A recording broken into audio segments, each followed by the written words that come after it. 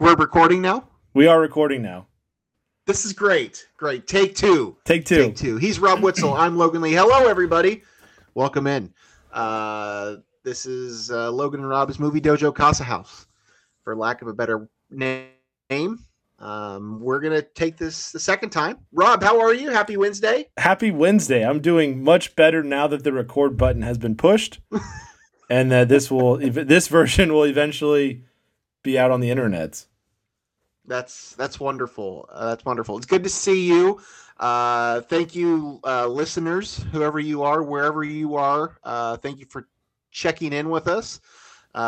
This is our third go of this. Going to try to do this on a monthly basis, as we have been. We're about a week or so behind from where we've been normally doing this. I think I've been traveling a little bit the last few weeks, so I haven't been able to get in front of my computer to do a show, but we're here now. We got some movies to talk about, some TV shows to talk about.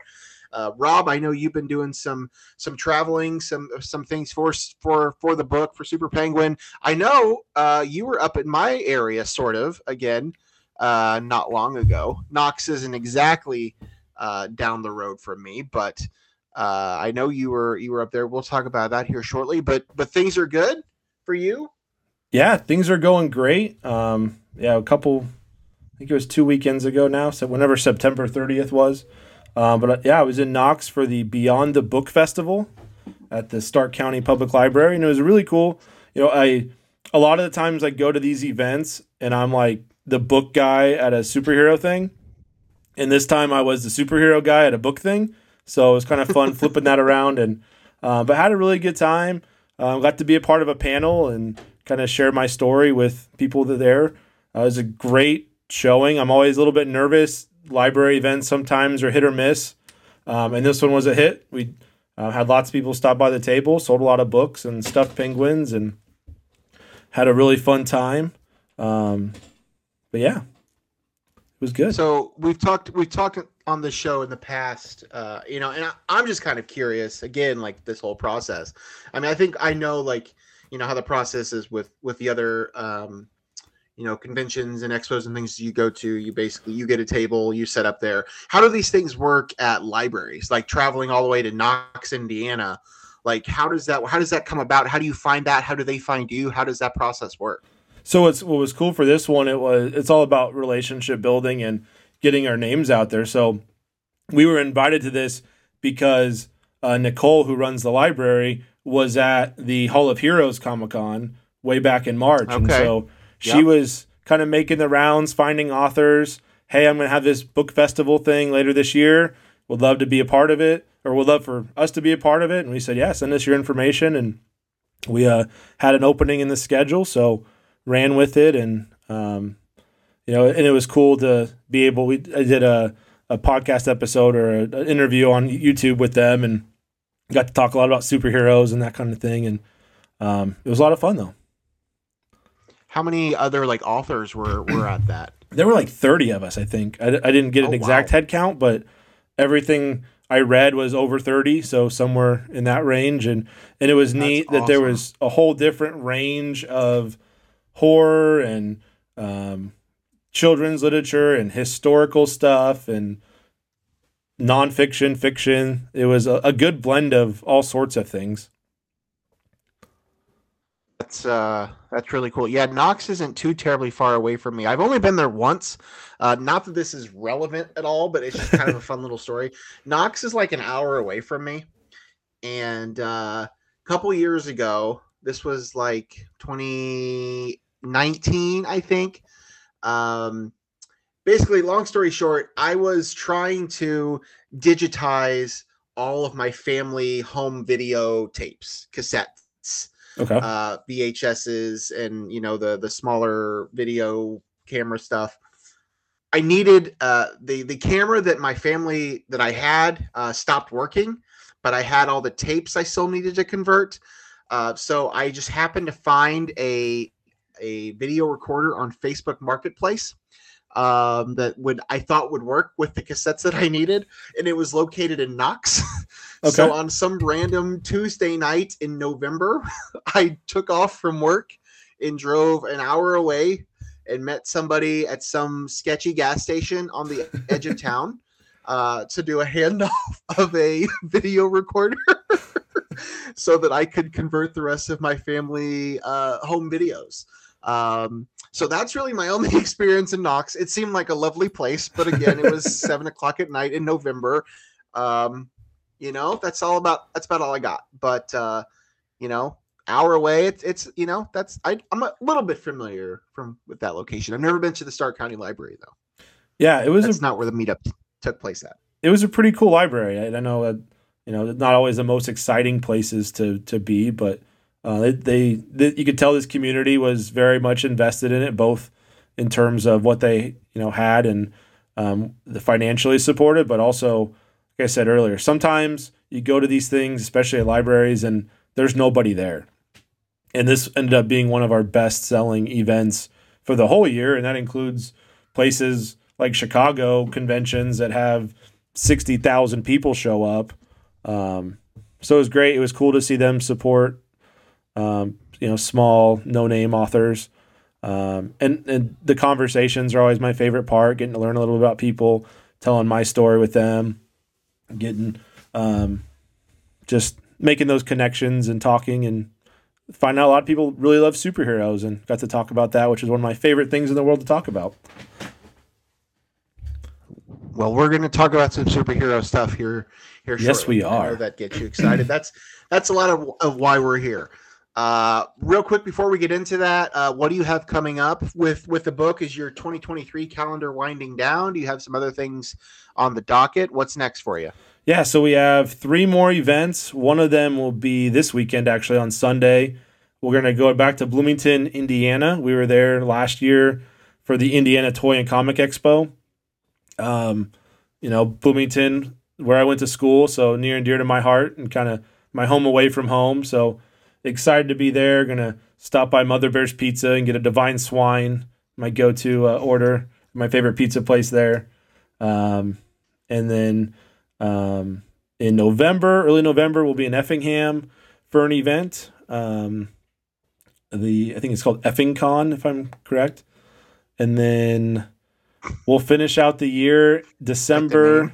It's a great name. It's probably the best named convention we'll go to all year. That's good.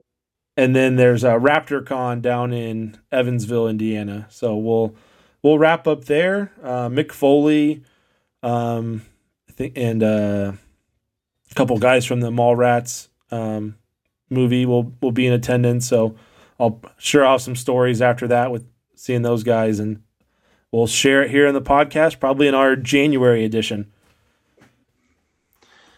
I'm looking forward to hearing about that. Have you met Mick Foley before? I have. My dad and I went to, so kind of story within a story. So I saw that there was going to be an event in, I think it was Lafayette, Indiana, where Mick Foley basically it's almost like stand-up comedy, but just kind of telling stories.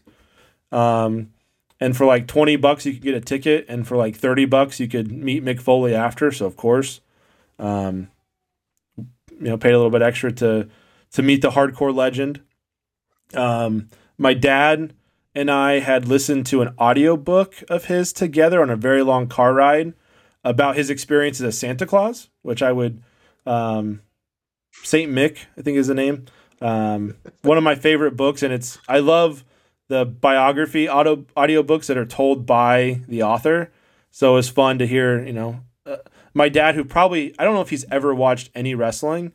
It was always like that thing that was on TV that, oh, Dad, stop here. And he's, no, we're not watching that. Or he'd catch me in my room and like, why are you watching this stupid stuff? But to his credit, he went with me to Lafayette last year. I think it was last year, maybe a year before. It was a ton of fun hearing stories, and he's a great storyteller. And so I'm excited to see him again. Very cool. Yeah, he came to South Bend. I think it might have been my first or second year with the Cubs. So like 2015, 2016. I had a very brief interaction with him, but he was a good guy. All right. What do you want to talk about first? Do you want to do Big Brother? Do you want to do Ahsoka? Loki, what are you thinking? Where do you want to start this thing? We got a few things to talk about today. Yeah, man. I think we're kind of still in the middle of Big Brother. I know you didn't watch the most recent episode, but it's or do we talk about the trade we made in fantasy football and how you are already wanting me to trade Brock Purdy back to you? That's is that how we should start our show? Yeah, I think we should. So I feel like it was a very fair trade. You gave up Jahan Dotson, a young but talented wide receiver. I gave you my third quarterback on my roster with Jordan Love and Anthony Richardson being my other two. So Purdy was buried on my bench. You were loaded at wide receiver. Dotson was buried on your bench. Very much felt like it was a fair trade for both of us. It was mutually beneficial. I have a tendency to be blamed for some unfair trades and some swindling of my league mates. Did not feel like this was one of those situations where I had to sweet talk anybody into making a bad decision. And then Anthony Richardson gets hurt. I forget that bye weeks exist. And next thing I know, I'm scavenging through the waiver wire to try to find somebody. But I think I'm comfortable. I'm going to stay where I'm at. We'll get Jordan Love back next week after his week off, and we'll continue our championship run. I just so from my perspective, I was rocking with my quarterback situation is Joe Burrow, who, as everyone knows, is hurt and has been struggling. I'm not getting much out of him. My backup is Desmond Ridder, who up until this past week had done nothing. So I was thinking, like, if I'm going to compete, Joe Burrow will be fine 3 weeks from now, but I need somebody that can get me there. So we make this deal. I get Brock Purdy. I'm sitting pretty going into, like, again, I'm on vacation this past week, so I'm not, like, totally paying attention. Like, I set my lineup. Everything was fine. I don't remember who I played this past week. I was up pretty good at one point, and then I checked it again, and my win probability had skyrocketed the other direction. And then I ended up losing. I now have one win to start the season in this league.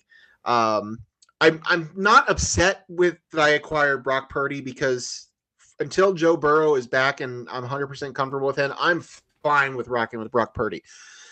I need another running back badly. If I'm going to have any future in winning anything in this league this year, I need a second running back. So if anybody in our league is listening to this, I'm willing to shop a quarterback for a running back. But yeah, that's kind of that. So if you want Brock Purdy back, we can discuss it, but I definitely need a running back. Yeah, we'll look at it off the air and see if we can make a deal that makes sense and maybe swap some draft picks or something. But anyway, so Big Brother. All right, and then the last thing I wanted to ask you before we got to Big Brother. Okay. Was I right when I texted you Friday night? I turned on you and Eric Westfall, the War Eagle, calling the Oakwood High School, whoever they were playing game. And I heard you guys make a comment about you talked to one of the Oakwood coaches and they said something about how they weren't happy with their play in the first half. And I texted you and I said, I'm sure that this coach, who I'm not going to name, language was a lot more colorful than that. Was I correct? And I was assuming the coach was. I will say you are 200% his language correct. Was more colorful. You are 200% correct in that, one, yes, it is exactly who you thought it was. And two, yes, there was a censored version that we revealed to our listening audience. In that we did not use the same parts of the anatomy that he used for that analogy. As soon as I heard you guys say that, I knew exactly who you were talking to, and I knew exactly the language that he used. All right, anyway, we're going to move on. Big Brother. Yes, I have not seen last night's episode, Tuesday night. I was traveling. I did not get back till late last night. So I have not had a chance to watch it, but I do know this is a Bowie Jane HOH week. I do know who she nominated. I just don't know what happened with the POV and all that stuff. My thoughts I had after watching Sunday's episode were just let Bowie Jane have her HOH week. Yeah. Like, why everybody, and again, this is an editing thing. Like, they're cramming in, all this hours of time into 3 45-minute episodes a week. Like, I get it, and it's an editing, it's like whatever, but like they made the whole episode out to be this side of the house versus this side of the house. This side wants this person to be up, this side wants this person to be up. This side's talking to Bowie Jane about who they should put up. This side's talking about Bowie to Bowie about who she put up. Just let Bowie have her HOH. Like, why does this have to be about everybody else and what everybody else wants? She is putting up two people who she thinks are legitimate contenders. They're both sides of the house are trying to act like Suri is nothing to be scared of, or even Felicia for that matter. Felicia literally nearly just won that HOH competition. Yeah. So we're sitting here acting like she's not a threat. I understand where they're coming from. I watched this show long enough to know like how some of this stuff works. But both Suri and Felicia can be considered threats. I get that it's not Cameron and it's not Corey who each others want to put up because they think are the bigger threats, which I understand. But let Bowie have her HOH. Let's not make it about everybody else and what everybody else wants. I was very frustrated at the end of that episode, so I'm glad I got it out. I'll toss it. Well, I 100% agree, and I think even when the game starts, and we don't get to always see it, but everybody's a threat. Everybody has at least one skill, and sometimes it's two or three, but either they're very good at the social aspect, they're very good at puzzles, they're physically strong. Everybody has something, so everyone right now is a threat one way or another. It's just how do your strengths match up to these other threats and what goes on. If you were frustrated on Sunday, buckle up because last night's episode was more of the same with a competition thrown in there. Yeah, and they're all right, but at the same time, my favorite part from Sunday's episode was you had who was it? I think Jag, Matt, America, and Corey all hanging out in one of the rooms, and Cameron walks in, and they were talking about him. They're trying to save face or quick change of subject, and they say, "Oh, we're just talking about noms," and Cameron with the line of the season delivers "Oh, are one of you secretly the HOH?" And I lost it. I thought that was just a great one-line comeback. That is exactly what we're like. You guys are. I mean, at least have Bowie Jane in the room if you're going to try to pitch her on something. But it's like the pre-meeting to the meeting of, hey, here's how we're going to manipulate her. And there might not even be, all working together. They go behind each other's backs, and it was just a ton of talking. My wife Haley even, brought that up. We were kind of up against the Packer game starting Monday night when we finally watched Sunday's episode. And so we were getting ready to change over, and she was like, man, they're just all talking this episode. All that's happening is talking about what we're all going to make Bowie Jane do. So kudos to her. It feels like she's, at least with her noms, she made a decision. I told you off air that this episode doesn't end with the veto meeting like most episodes do. It's the conversation right before that led up to it. So Thursday, they'll start with that and then probably move into the evictions and such. But I was excited to see Bowie Jane because I think you start seeing the patterns of the same people being HOH and how those things go. And then that curveball of, oh, this person that's kind of just been floating and kind of there and she's in power now. Like I always love those weeks because it's just a little bit chaotic, a little bit anything can happen. You don't know where they're going. You don't know their master plan. So I'm always excited for these weeks. And I hate seeing the pressure that all these other people try to put on her, but I think she's going to do what she wants to do in the end. And that's what you're supposed to do. It's not supposed to be about what other people in the house want. And if I'm Bowie Jane, I don't care who I piss off because I don't think that house sees her as a threat. So she's not going to be public enemy number one, even if she pisses somebody off. Yeah. They're going to be going after each other. I think right now there's probably 3 parts of the house kind of going at each other. Is if I'm kind of seeing this right, and Bowie's just kind of in the middle. I don't think she's really aligned with anybody. But again, I haven't seen the most recent episode, so I don't know where things are at the moment. But that's just kind of how I've seen it up to this point. Thoughts on where we're at now? Thoughts on how this maybe shakes out? Not necessarily this week, but coming weeks as we get closer and closer to a, a finale that I believe is about a month from today. Actually, I think it's on November 11th. I think. So I haven't done the math on that. If that checks out in terms of number of house guests, I'm sure there's at least one more double eviction in there because there seems like quite a few people left. But we have reached jury at least. But kind of thoughts where we're at, who you like, who do you think's gonna take this thing at least go far, who's in trouble, what do you got? Yeah, I like, the Survivor fan in me is always Team Cerie. Her, even though she's on the block, I don't think she's in a terrible position, but I don't know that she has the resume. She hasn't done anything on the resume. And so, you know, I don't know that avoiding the block as long as she did is really, it's not as, in Survivor, I didn't get any votes all season is kind of an accomplishment. Never being on the block just because you were never ever a threat or not getting on the block until late isn't really an accomplishment on Big Brother.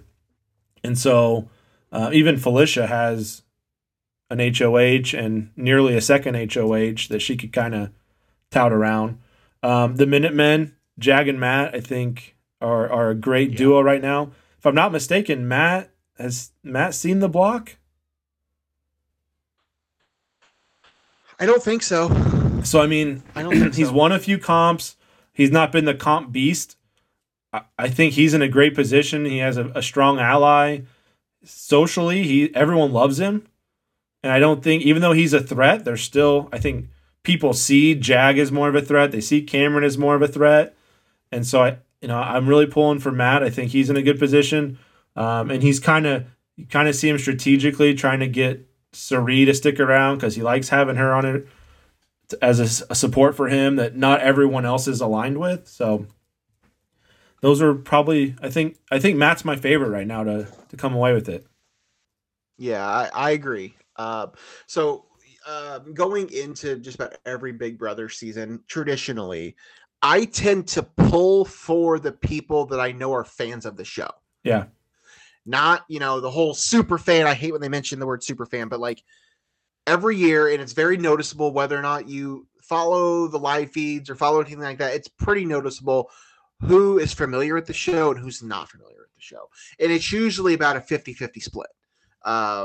At least familiar with the show. Matt clearly had no idea what this thing was. Did not understand anything. The whole Josh Duhamel thing, like he literally thought he was going to be hanging out with Josh Duhamel for 24 hours or whatever it was. Matt had no clue. On the flip side, Corey, huge fan of the show. His brother was on Survivor. He knew Survivor up and down. He knows Big Brother up and down. So going in, like I was really high. I like Corey, and I didn't really love Matt. Those two have kind of flipped for me. Corey, I really liked, but he's starting to kind of even annoy me, and I'm not even in the house with him. And Matt's really kind of growing on me. So those two have kind of switched in my eyes. I'm still kind of pulling for Cameron just because, like, he was just kind of, I don't know. I don't exactly know what he did to piss everybody off, but he just kind of became like public enemy number one, and like he just keeps winning. So I don't know how long he lasts, but I've been kind of pulling for him. But I agree with you. I think that Matt and Jag pairing is dangerous. I think they are friends with everyone. I think they're safe for a while, even if somebody like Corey or America takes power next week. I don't think they're going to go after them. They're going to target, somebody like Cameron first and Cerie. And so, like, Matt and Jag are, I think, in a pretty good spot right now. And I think they can both start winning some competitions here down the stretch if they have to. Yeah, I think the only thing I see that could go wrong for Matt is if it comes down, you get to final three, I can totally see Jag backstabbing Matt.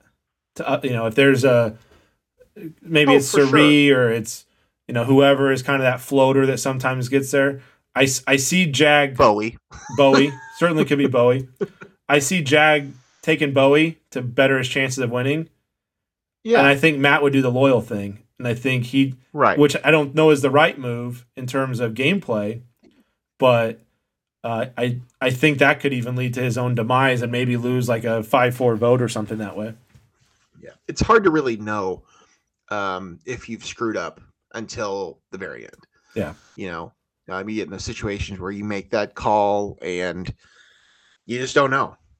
They've had many of those in the past where there's an obvious choice who's played the better game. I mean, Paul comes to mind, both of his oh yeah, seasons, clearly played the better game both times, but at the end of the day, like had poor jury management. And so like, you just don't know. You don't know how are they going to be bitter jurors? Are they going to allow the gameplay to be the gameplay? You just don't know. But yeah, I like Matt at this point. There's nobody in the house that I strongly dislike, to be honest with you. I yeah, I really agree.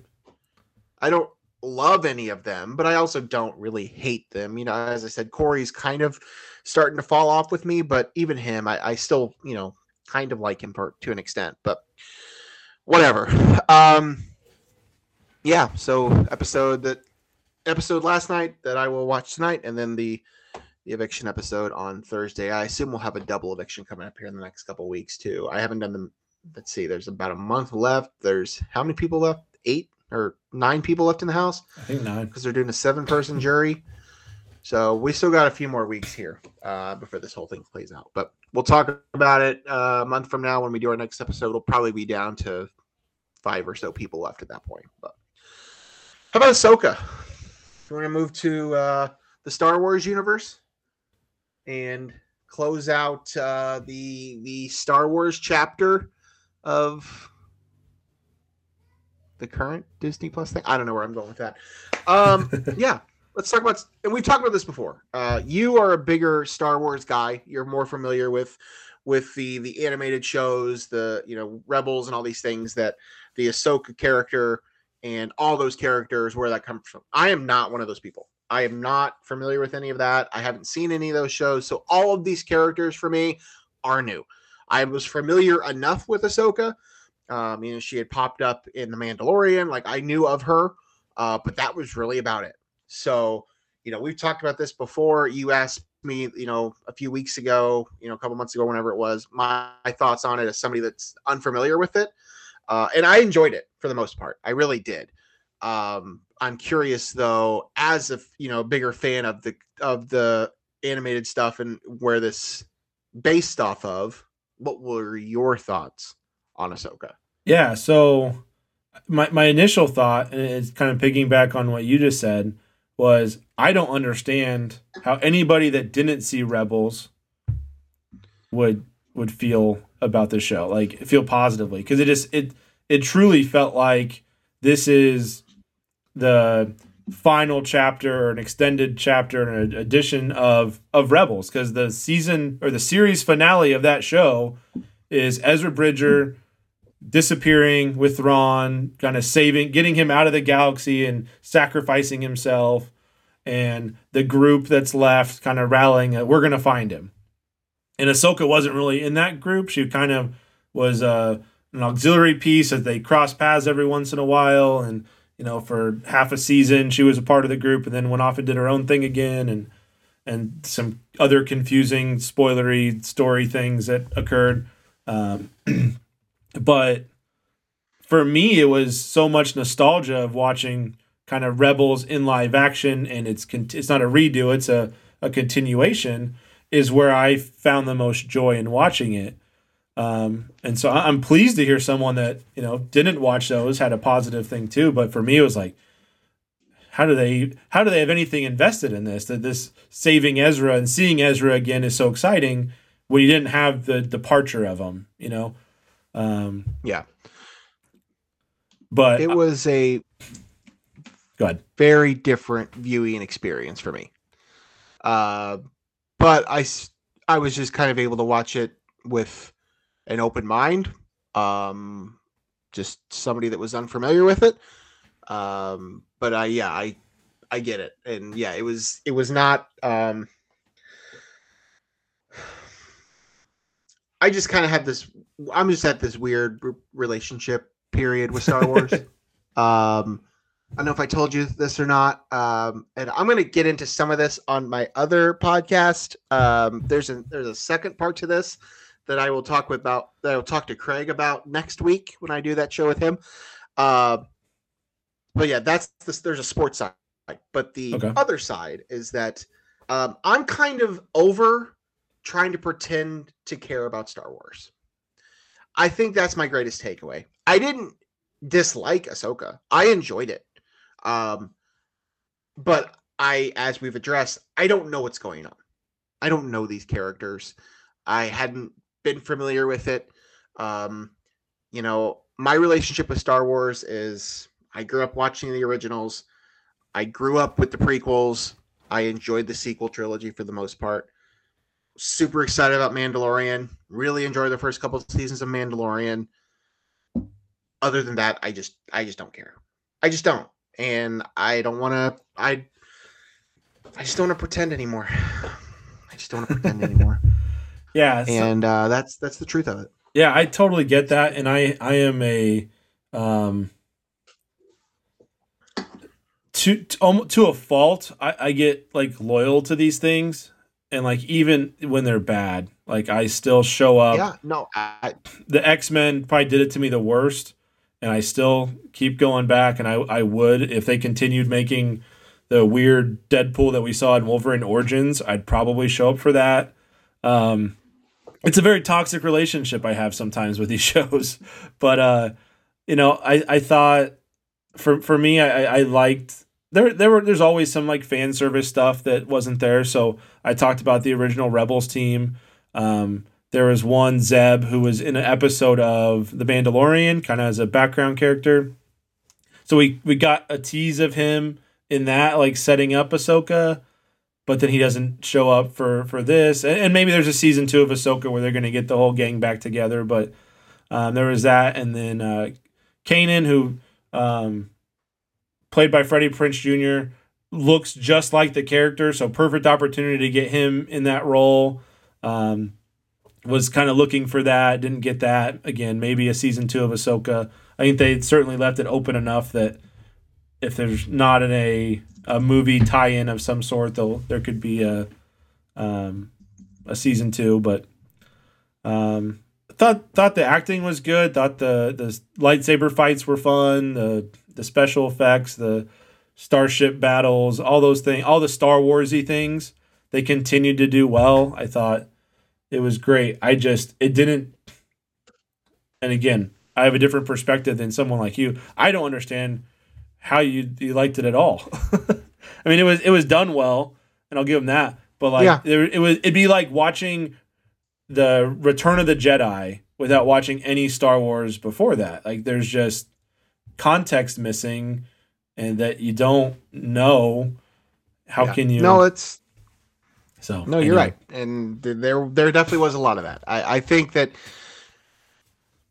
with all of their with all the problems that they've had, with all of the negatives that have been, all of the negative things that have been, the negative light that has been shined on the Star Wars universe, on the TV shows, the thing that they continuously do well are the technical side. Oh yeah. And that's something that I don't think Marvel is doing very, very well. I think Star Wars has nailed the technical stuff time and time again. I think from Mando on, I think they have done well with that. And that this is another example of that. I think the choreography was great. I thought the fights were great. I thought the performances were great. I love that we actually have an official first couple of Star Wars now. With both Ewan McGregor and Mary Elizabeth Winstead in the universe. I love that. I enjoyed it. I just couldn't follow it to the same degree because, as we talked about, I just don't have the background of it. But I think I'm ready to officially declare that I'm just not going to pretend to care about Star Wars. Yeah. I'll be there whenever Taika Waititi has a Star Wars movie 6 years from now, or whoever it is the flavor of the week. But I'll watch some of the shows. I'm just not gonna worry about it. There's Yeah. too much other stuff going on in my life. There's too much other content. And we can talk about the Star Wars or the Marvel side of this next. I'm not to the same level with Marvel, but I'm slowly getting there. Sure. But I don't think I'm alone there as well. Overall, I thought Ahsoka was fine, but again, kind of hard for me to totally follow it because I don't know what's going on. Yeah. So two things I want to say about Ahsoka real quick. One, and my, Yes, my buddy Randy Levine told me this because we were having he's a way bigger Star Wars nerd than I'll ever be, and I say that in a loving way. But I was kind of chatting with him that Ahsoka wasn't really Ahsoka's show. Like it felt like it was kind of misleading that it's called Ahsoka, but correct. it's not Ahsoka's show. And he said, yeah, well, Ahsoka is Sabine's show, just like The Mandalorian is Grogu's show, and the Book of Boba Fett was The Mandalorian Din Djarin's show, and Yep. there's kind of this pattern of that continuing. Which, when you look at it from I that don't know lens, why that is. yeah, I think But it's yes, funny. you're It's a correct. funny pattern. And The Mandalorian. I think that one maybe is a more of a stretch because it's very much him and Grogu together, but the other two I thought were spot on. And I think kind of going off what you said about you as a casual fan kind of falling out of Star Wars, and I think that's totally okay. I almost wonder if that's not the direction that they're kind of going with some of these shows, though, is that it's not necessarily meant for the casual fan. This is for those fanboys that watch the Clone Wars animated. They watched Yeah.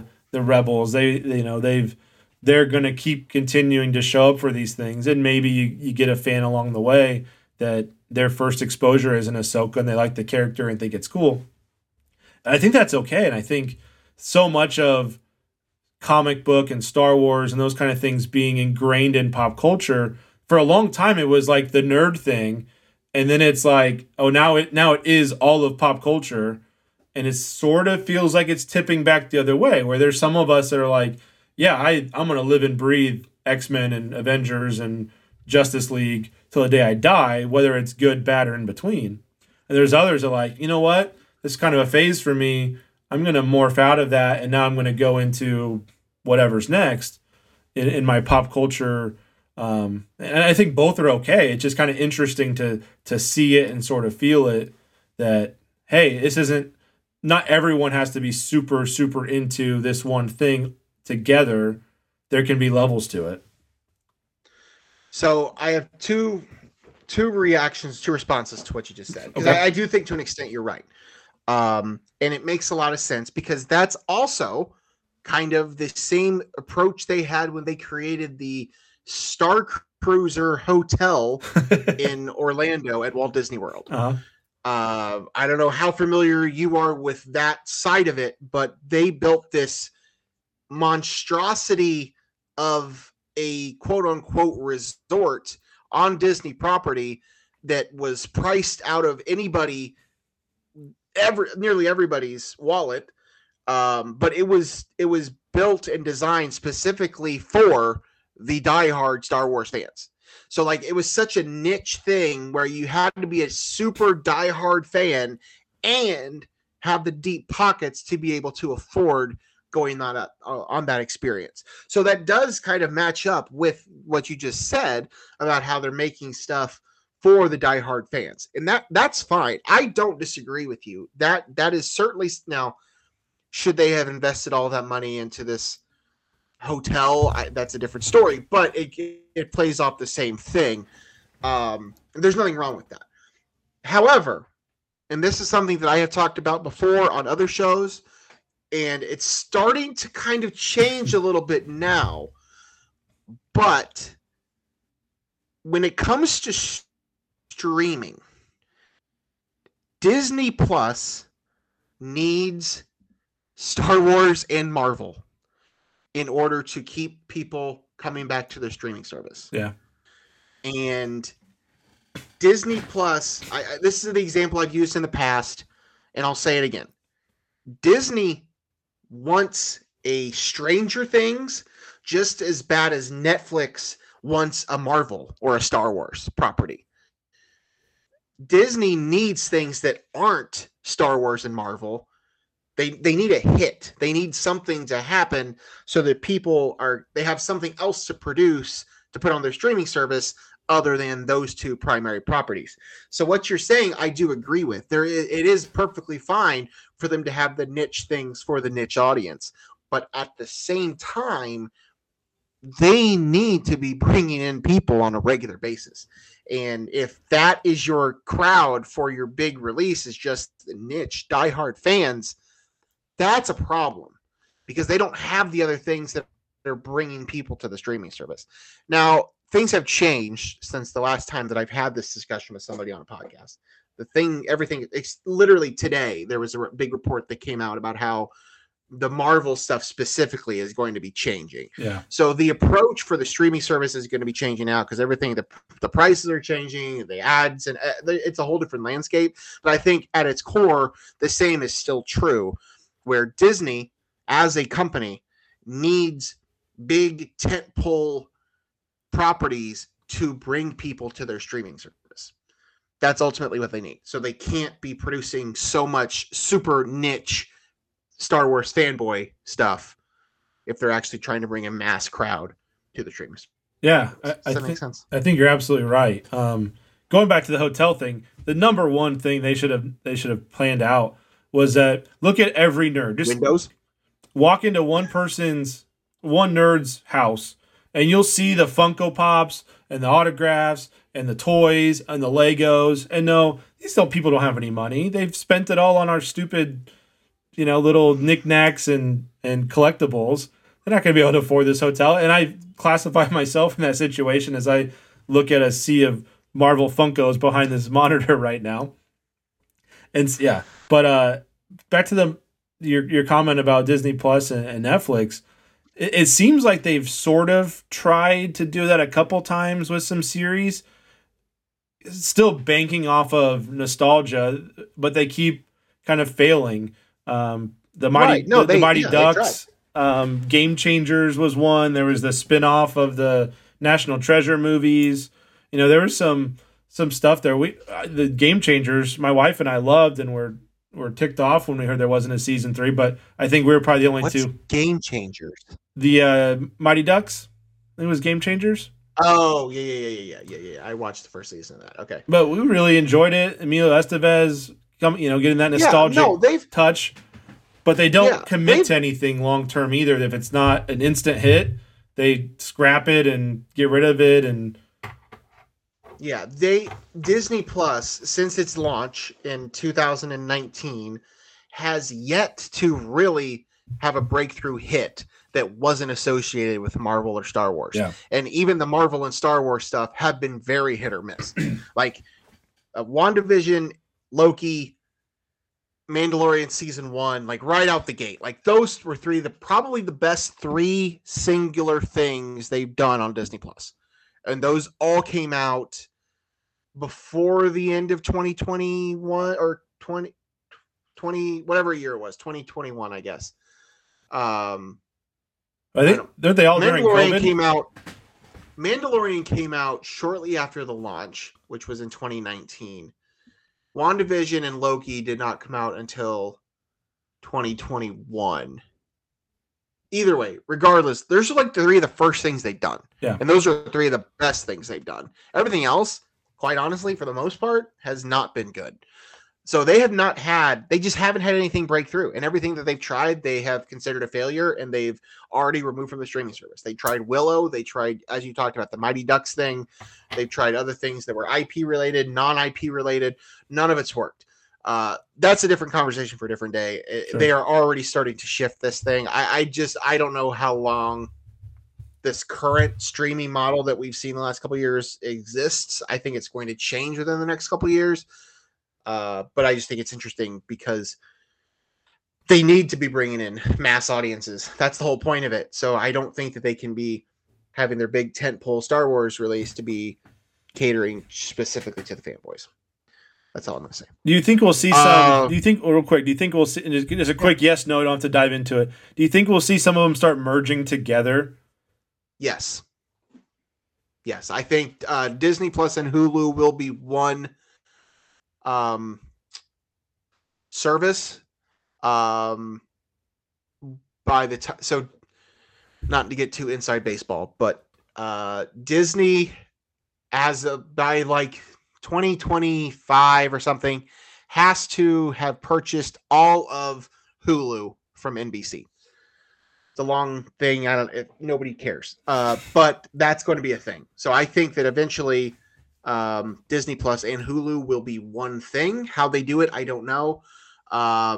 I could see some of the others merging too, but the problem is that they're all owned by the big networks, the big companies. I mean, is Paramount Global going to merge their streaming service with Universal's streaming service, Peacock? I don't know. It makes sense from a content standpoint, but are those two big companies going to start merging their stuff? I don't know.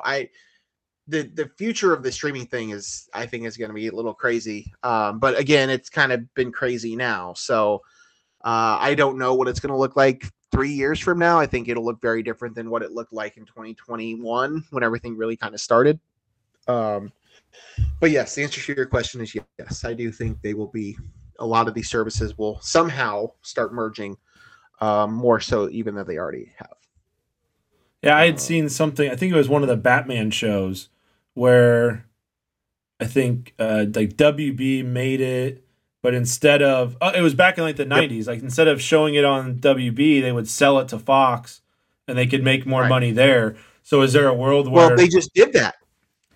They literally just. I thought that's what you were talking about. There's a Batman Christmas animated thing that Warner Brothers had made for HBO Max, and HBO Max decided they didn't want to put it on there. Amazon bought it. Okay. And it's going to go on Prime. It's a Batman Christmas animated Batman Christmas special or something. I don't know what it is, but it was purchased by Prime. So yes, I think we're going to start seeing more of that too. Like when all these things started, like it was all.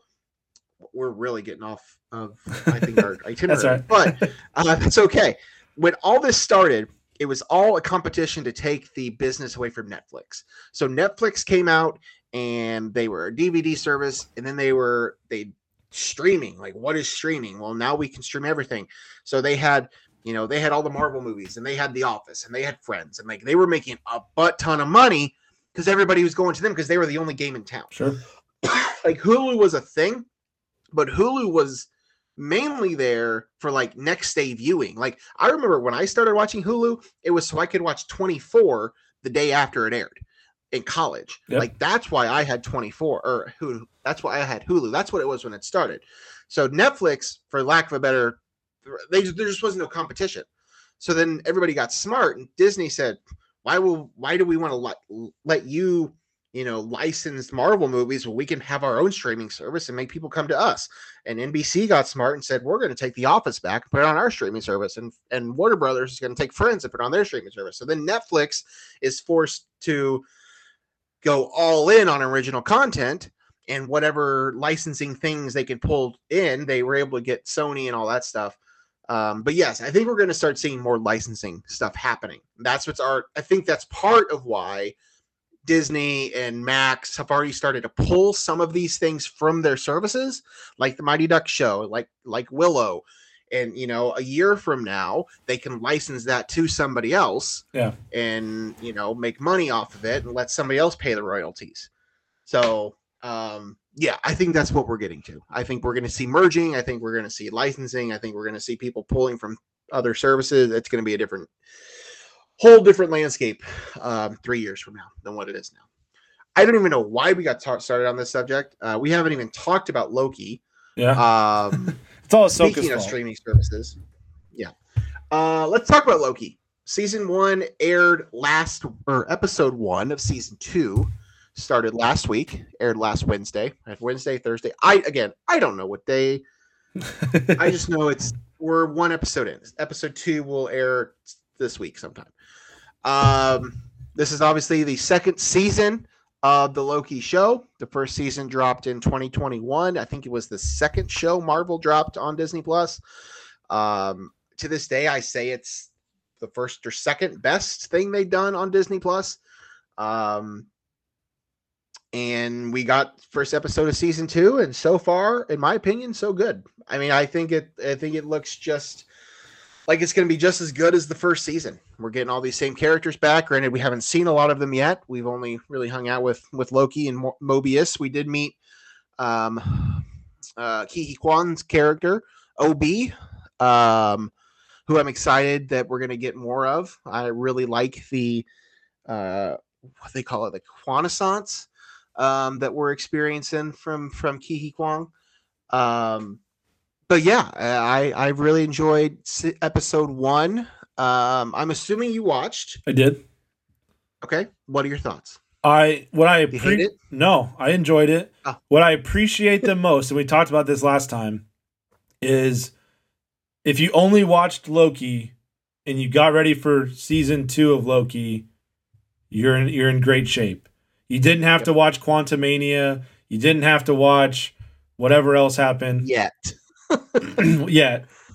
But at least in the first episode, like, it picked up right where season 1 left off, immediately where it left off. And so I did appreciate that. I loved OB. I loved the time hopping of it. And it's episode 1, so we don't want to spoil anything. But thought it was done well. The after credit scene or mid credits or whatever it was. Did you stick around for that? Yes. Oh, yes. Yeah. I did. I didn't even think about it. So the Mickey D's McDonald's piece, right? Near and dear to my heart. We did a promotion over the summer that kind of set up this Loki show happening with the as featured in meal, and so was excited to at least start. Hasn't come to full fruition yet, but to start to see, hey, they're in a Mickey D's. That's kind of cool. So thought that was neat. Yeah, no, I agree. I'm excited to watch more of this. Again, I really enjoy these characters. As you said, it's nice that it just picks up after season 1. I alluded to it earlier. There was an article in, I don't remember if it was a Hollywood Reporter, Variety. Somebody had it today. It was mainly about the Daredevil show. I don't know if you read this or saw this, but the article is about the Daredevil Born Again show that they're supposed to be working on now. That's supposed to come out next year or something. Basically, the story says that they are scrapping just about everything they've done. Everything they've shot, everything they've written, they are not happy with it. And they are changing. It was in the Hollywood Reporter. It's a good article. You can go back and read it. Gets a lot of information on some of this stuff. But as I said, mainly it's about Daredevil and how they're about to change everything. But the bigger takeaway from the grand scheme of things is that it says that Marvel is going to backtrack from the strategy they've had, which has been every show that they've released on Disney Plus has been essentially a mini-series, and a mini-series that essentially takes the place of a movie. So, Hawkeye was a 4-episode. It was a movie broke up into 4 episodes. Right. And WandaVision was a movie broke up into 6 episodes. Like, that's how it is.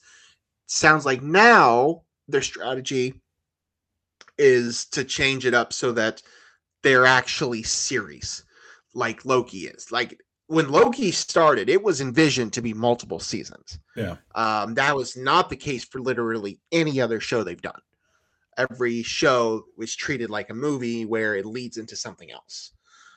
It sounds like they are going to be changing up their strategy, so we might see more of these things where season 1 leads into season 2 and not into whatever movie is coming up, 3 years from now. We'll see what changes. I don't know. Marvel is kind of their own worst enemy at this point when it comes to the monster they've created. Unfortunately, it's just the beast that they are. That's kind of how everything has been. But I do enjoy that that's how the show has been. And I do think that at some point later on, you're going to have to probably have seen Ant-Man and the Wasp: Quantumania, as bad as it was, because Kang the Conqueror is a very big part of that movie and will be a very big part of the show.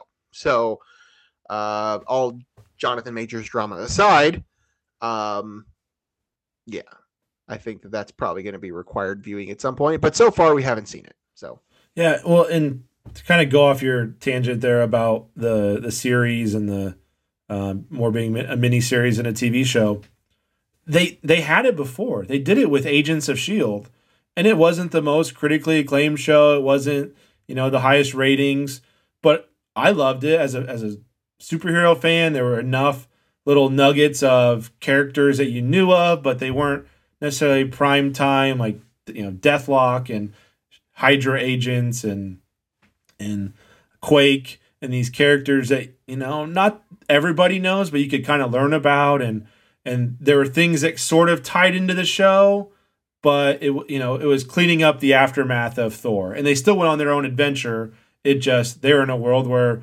Thor, the Dark World, screwed up London, and these guys had to go and help clean it up and investigate a ripple effect that happened because of it. I think shows like that would still work if I don't have to see the movie, but if I did, I kind of get a little extra Easter egg. I kind of get an extra little something for being that fan that saw it, and I kind of get, hey, I see what they did there. Little friendly nods to things instead of, oh, you had to know it to have any idea what the heck's going on. So I think they can kind of go back to that model. I think it would do well. I agree. And I think the other thing here that I can mention is that Marvel has, for the last 10 years, operated differently than other film franchises. I've always kind of viewed the Marvel Cinematic Universe as a TV show in itself. And I say that because TV shows have showrunners, and then they have directors that come in and direct some episodes here and there. But at the end of the day, all the control belongs to the showrunner. Yeah. That's not how most franchises and all this stuff, but that's how Marvel operates. Kevin Feige is the showrunner.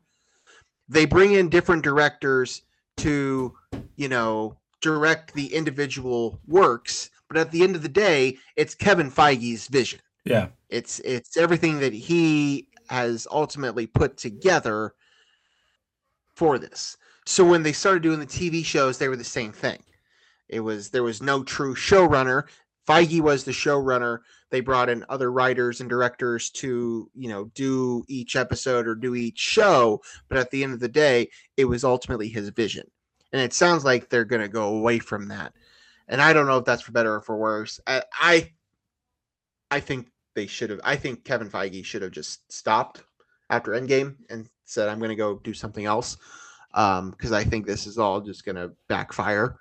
But from what I read in that article today, it sounds like they're going to be changing a lot of their plan, which is probably for the better as a content machine, as Disney needs and wants them to be. They probably need to be caring less and less about the overall story and more about how can we make each of these individual parts more successful. I don't know. I don't know what you do at the end of the day. I don't know how you tie it all together. I don't know what makes the most sense. Part of me just kind of wants them to go back to the movies being movies and the TV shows being TV shows. And maybe there's some cross, maybe, and you brought up Agents of S.H.I.E.L.D. Maybe you do it like that. But, Agents of S.H.I.E.L.D. was like, and I didn't watch it, but I'm familiar enough with it. Like, it played in the same sandbox as the MCU, but the MCU didn't really play in its sandbox. Does that make sense? Like, they were kind of following what the MCU did, but the MCU never referenced them. But maybe you could do it like that, but maybe be a little bit more in conjunction with one another. I don't know. Again, you kind of already alluded to that, but like, I'm just kind of thinking this whole thing through. Like, what can you do? How do you make this work? Some things, in my opinion, just don't belong on the TV show. I just don't think some of these characters, some of these things, like, I get why they did it. Disney wanted to, up the ante on this new streaming service they had launched. Gotta make the investors happy. You got to get the subscriber count up. Now we've got the subscriber count up. Now we have to start making more money. So now we're going to charge $30 a month to watch our shows. It's all changing, and Marvel's just a big part of it because unfortunately they are the biggest cash cow for the entertainment branch of the company. Sure. So I don't know. I've enjoyed the first episode of Loki. I'm excited to watch episode 2 and all the episodes to follow. As I said, it's season 1 is one of the best things Marvel has done since Endgame is season 1 of Loki. So very excited to continue on with that world and see where it goes from there. Yeah. How many episodes for season 2 are planned out? I feel like it's 6. Okay. I think everything's been about 6. But I don't remember Loki season 2. I don't know. I think it's 6. All right. Any other movies? I don't know. Shows you've watched recently that? Oh goodness. Not really. I mean, the only TV show, Only Murders in the Building, finished up season 3 of that. It's one of my favorite shows on TV. Finally got back to the theater a couple weeks ago. I saw 2 movies. I can't even remember what they were. I saw The Creator. Okay. The John David Washington led Gareth Edwards sci-fi drama action movie. For an original sci-fi movie with a probably relatively low budget, it was pretty good. I enjoyed it. Dumb Money, the GameStop. Okay.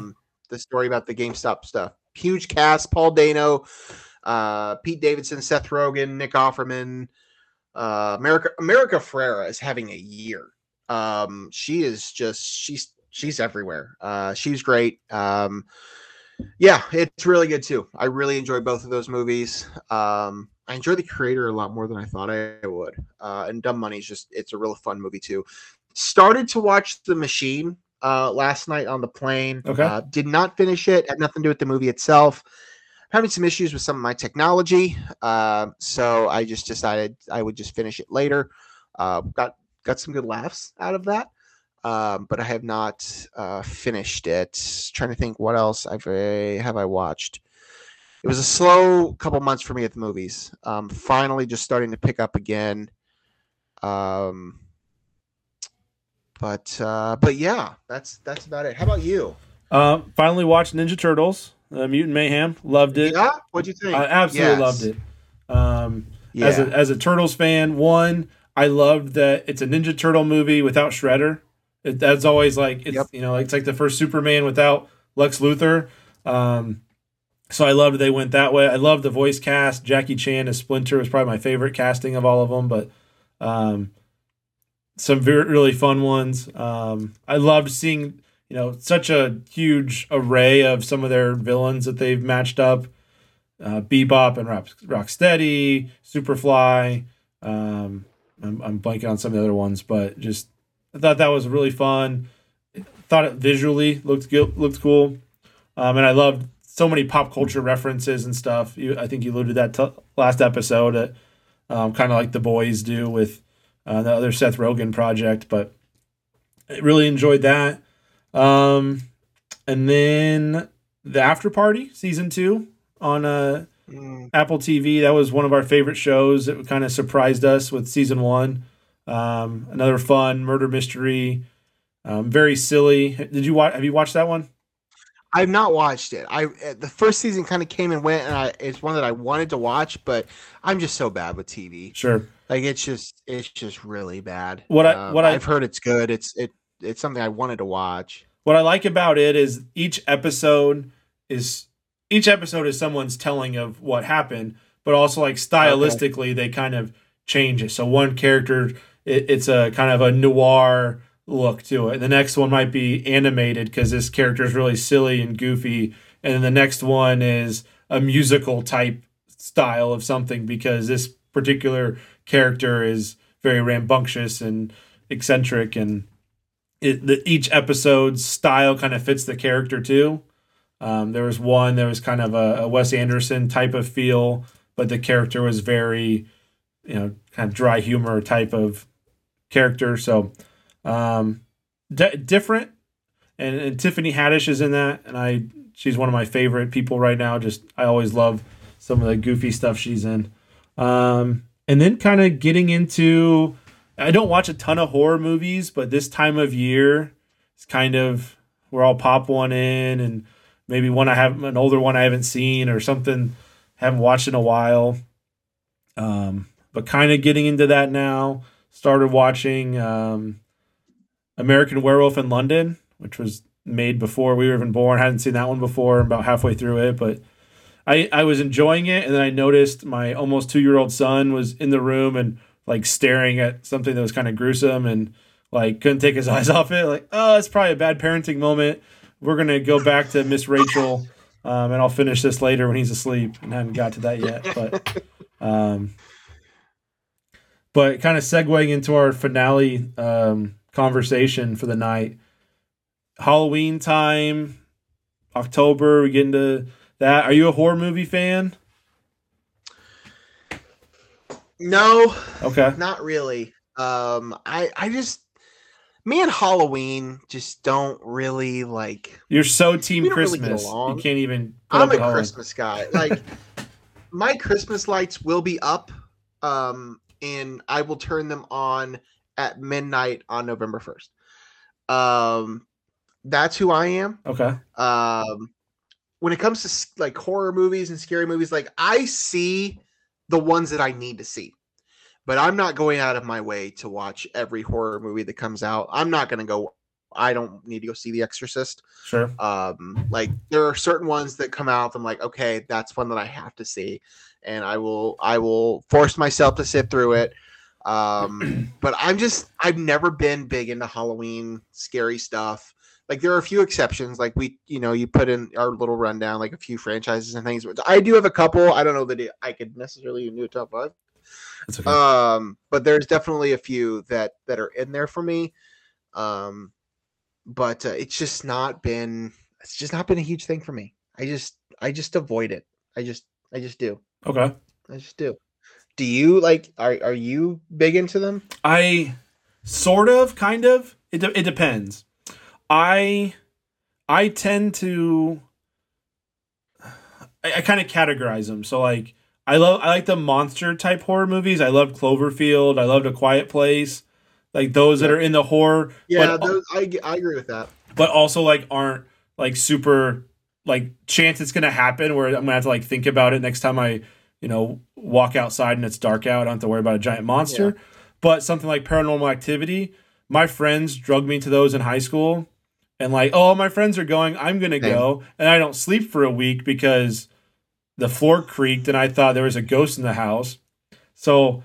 And a funny story. So I found something. My friend Nick Rossi pointed something out to me. I don't remember which Paranormal Activity it is, but we were at one. I think there were like 3 or 4 of us, and I'm on the aisle seat, and he's next to me. And I find out when I'm scared, I just start rambling, and I start trying to pretend I'm a stand-up comedian. And I'm picking apart the show like it's Mystery Science Theater. And he's like, "Dude, shut up!" Like. I get you're scared and that's why you're talking so much, but turn it down a little bit. I was like, oh, I didn't realize I do that. I do that a lot when I'm scared. But that being said, the Saw movies, as gruesome, I've watched every one once. I don't know that I've ever watched any of them a second time, but I like Jigsaw as a character, kind of that, like a really demented Robin Hood type where he's doing what he thinks is good, but it's also very evil and messed up. I like those types of characters and dilemma. If there was like a PG-13 version of Saw, they'd probably be my favorite movies ever, but it probably also wouldn't work. But because the gore in those are a lot to take. And then, what I like about the genre too is like there's that tie like with other, not always like Zombieland is a perfect example. If it's a horror movie, but it's also very funny and lots of comedy in it. So I tend to like those. My wife loves Nightmare Before Christmas, which we debate, is it a Halloween movie or a Christmas movie? We eventually It's both. compromised, and you can start it October 1st and watch it to the end of the year as an acceptable Correct. time frame. So, um, Hotel Transylvania is another one that kind of in that, not horror but Halloween themed. We love those, so we tend to watch those a little bit more this time of year too. Yeah. No, I'm with you. I mean, we'll have some Halloween movies around. I mean, Hocus Pocus always played in my Sure. house. We'll always watch that one. Halloween Town, Okay. the Disney Channel original Old movies. school. There's a few of those. Those get played. Beetlejuice, Casper, those type of movies. As far as the horror goes, like my favorite horror franchise is Scream. It's really the only horror franchise that I have watched every movie multiple times. I it's there's a comedy aspect to that too, which is like that's part of why it is Uh-huh. for me. Um, but that's easily like my top, like in terms of horror franchise, it'd definitely be that one. I too saw this first several Paranormal Activities in the theater. I I grew up in a house. We didn't watch horror movies. Like it just wasn't a thing. Like Sure. when we were kids, like we just didn't. So there was got to that phase in like high school, early on in college, where like that's what a bunch of my friends were doing. So like haunted houses and horror movies and all these things. So there was like three or four of us that went to go see Paranormal Activity. Probably the first one. I don't remember the timing of it, but as you know, like I'm a couple years younger than you. Mhm. So it was me and three or four of my friends, my age, and then my middle Cameron, my younger brother, who's 3 years younger than me, and I don't remember who of his friends wanted to tag along with us.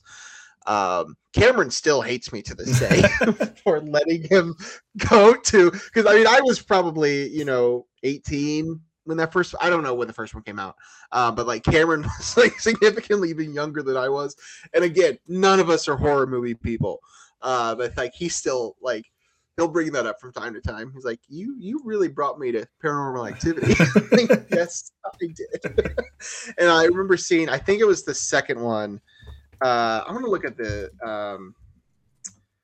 timeline on these movies, because I think I saw the second one when I was in college, because I remember sitting right behind the Southern Illinois men's basketball team. Okay. And like I was in like one of the first few rows, and like they were all in front of me, and of course they're all like 6'5", 6'6", 6'7", Uh-huh. and screaming, and the whole time, like that was an experience. I remember that. But those movies are fun. Like they're not my favorite. I haven't gone back and revisited any of them, but they are ones that I definitely saw most of them in the theater when they came out. Let's see, the first one came out in 2007, so yeah, I was still in high school when that first one came out. The second, or no, 2009. So yes, that was when I must have just graduated, so I saw it probably at Halloween time at home, and then I remember seeing like the second or third one in college. But yeah, so that would be up there for me too. The Halloween movies, I mean, it's pretty cliche. Like, I haven't seen all of them, but like the obviously the first one and some of the newer ones I've seen, and those are fine. They're not the Jordan Peele movies are kind of horror. They're more like thriller. Yeah. But like Get Out is phenomenal. Us is good. Nope is not really horror. It's closer to thriller, but it's really good too. But so yeah, that's kind of where I'm at. We're kind of on the same page a little bit, from what I gather. So when it comes to these things, So I have a friend, I won't name drop, but she was at, I don't remember if it was Paranormal Activity 2 or 3, but there is a scene with Teddy Ruxpin in the background. And Teddy Ruxpin like starts moving and kind of turns. To this day, that friend is terrified of Teddy Ruxpin. She sees one in a store or anywhere else, like it just immediately that toy is demented and something wrong with it. Not letting one in my house. Yep. So I always chuckle when I see one of those out in the wild that it would totally freak out my friend. Yep. That's what those movies do to you. So, all right, we've been on here for a little while. I think we should probably close this thing down. Anything else that you want to talk about, Rob? No, Anything else we need to let the people know about? You want to remind the people again where you're going to be at coming up here with Super Penguin? Yeah, so This weekend, Sunday, October 15th, I'll be in Bloomington, Indiana for the Indiana Toy and Comic Expo. And then November 4th and 5th, I'll be in Effingham for EffingCon. Great name, effing con. That's awesome. All right, we're gonna shut it down. He's Rob Witzel. I'm Logan Lee. Thank you for listening. Thank you for joining us. We'll be back again next month for a November version of this. I'll be able to talk about a few more movies. Pretty excited to see Killers of the Flower Moon. Got my tickets for that for I think next week. So that and a few others I'll have plenty to talk about. Plus Big Brother and Loki will be maybe over by the time we record, but we might have another episode or two. But either way, we'll talk about all that stuff coming up sometime in November. So until then, he's Rob. I'm Logan. We'll talk to you guys next time. Bye. All right. See ya.